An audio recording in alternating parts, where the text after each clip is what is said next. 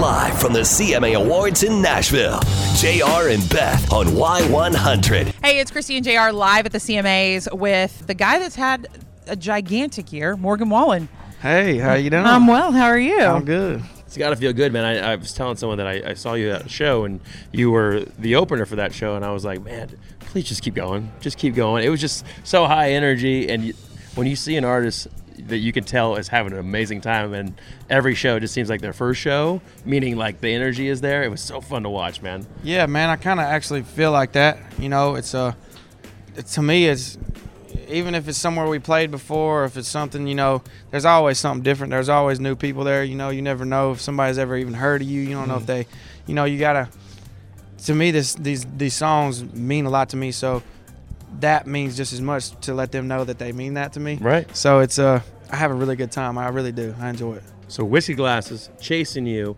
I got to talk about this other one real quick, too. Heartless with Diplo. Bro, you go in on that song. I mean, you get on that song. When I heard that, I was like, dude, he's mad right now. He's going at somebody. Mad at the mic, dude. Dude, I mean, when you recorded that, was it like kind of a high-energy, intense thing to prep yourself for? Yeah, some you know, I didn't necessarily prep, but once I got in the booth, I definitely wanted to for the listener to feel some sort of angst.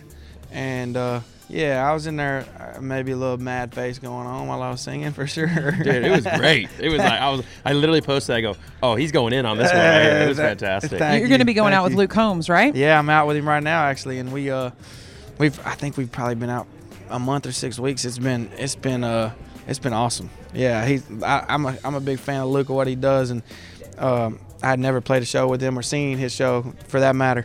So it's been a fresh and a good experience for me.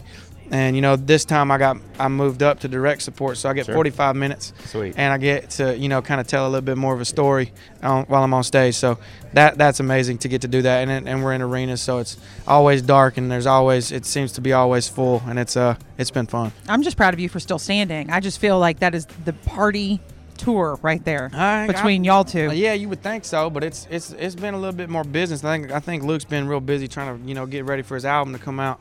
Wedding. Wedding. You know, who knows what else? So I think he's been a little bit more preoccupied.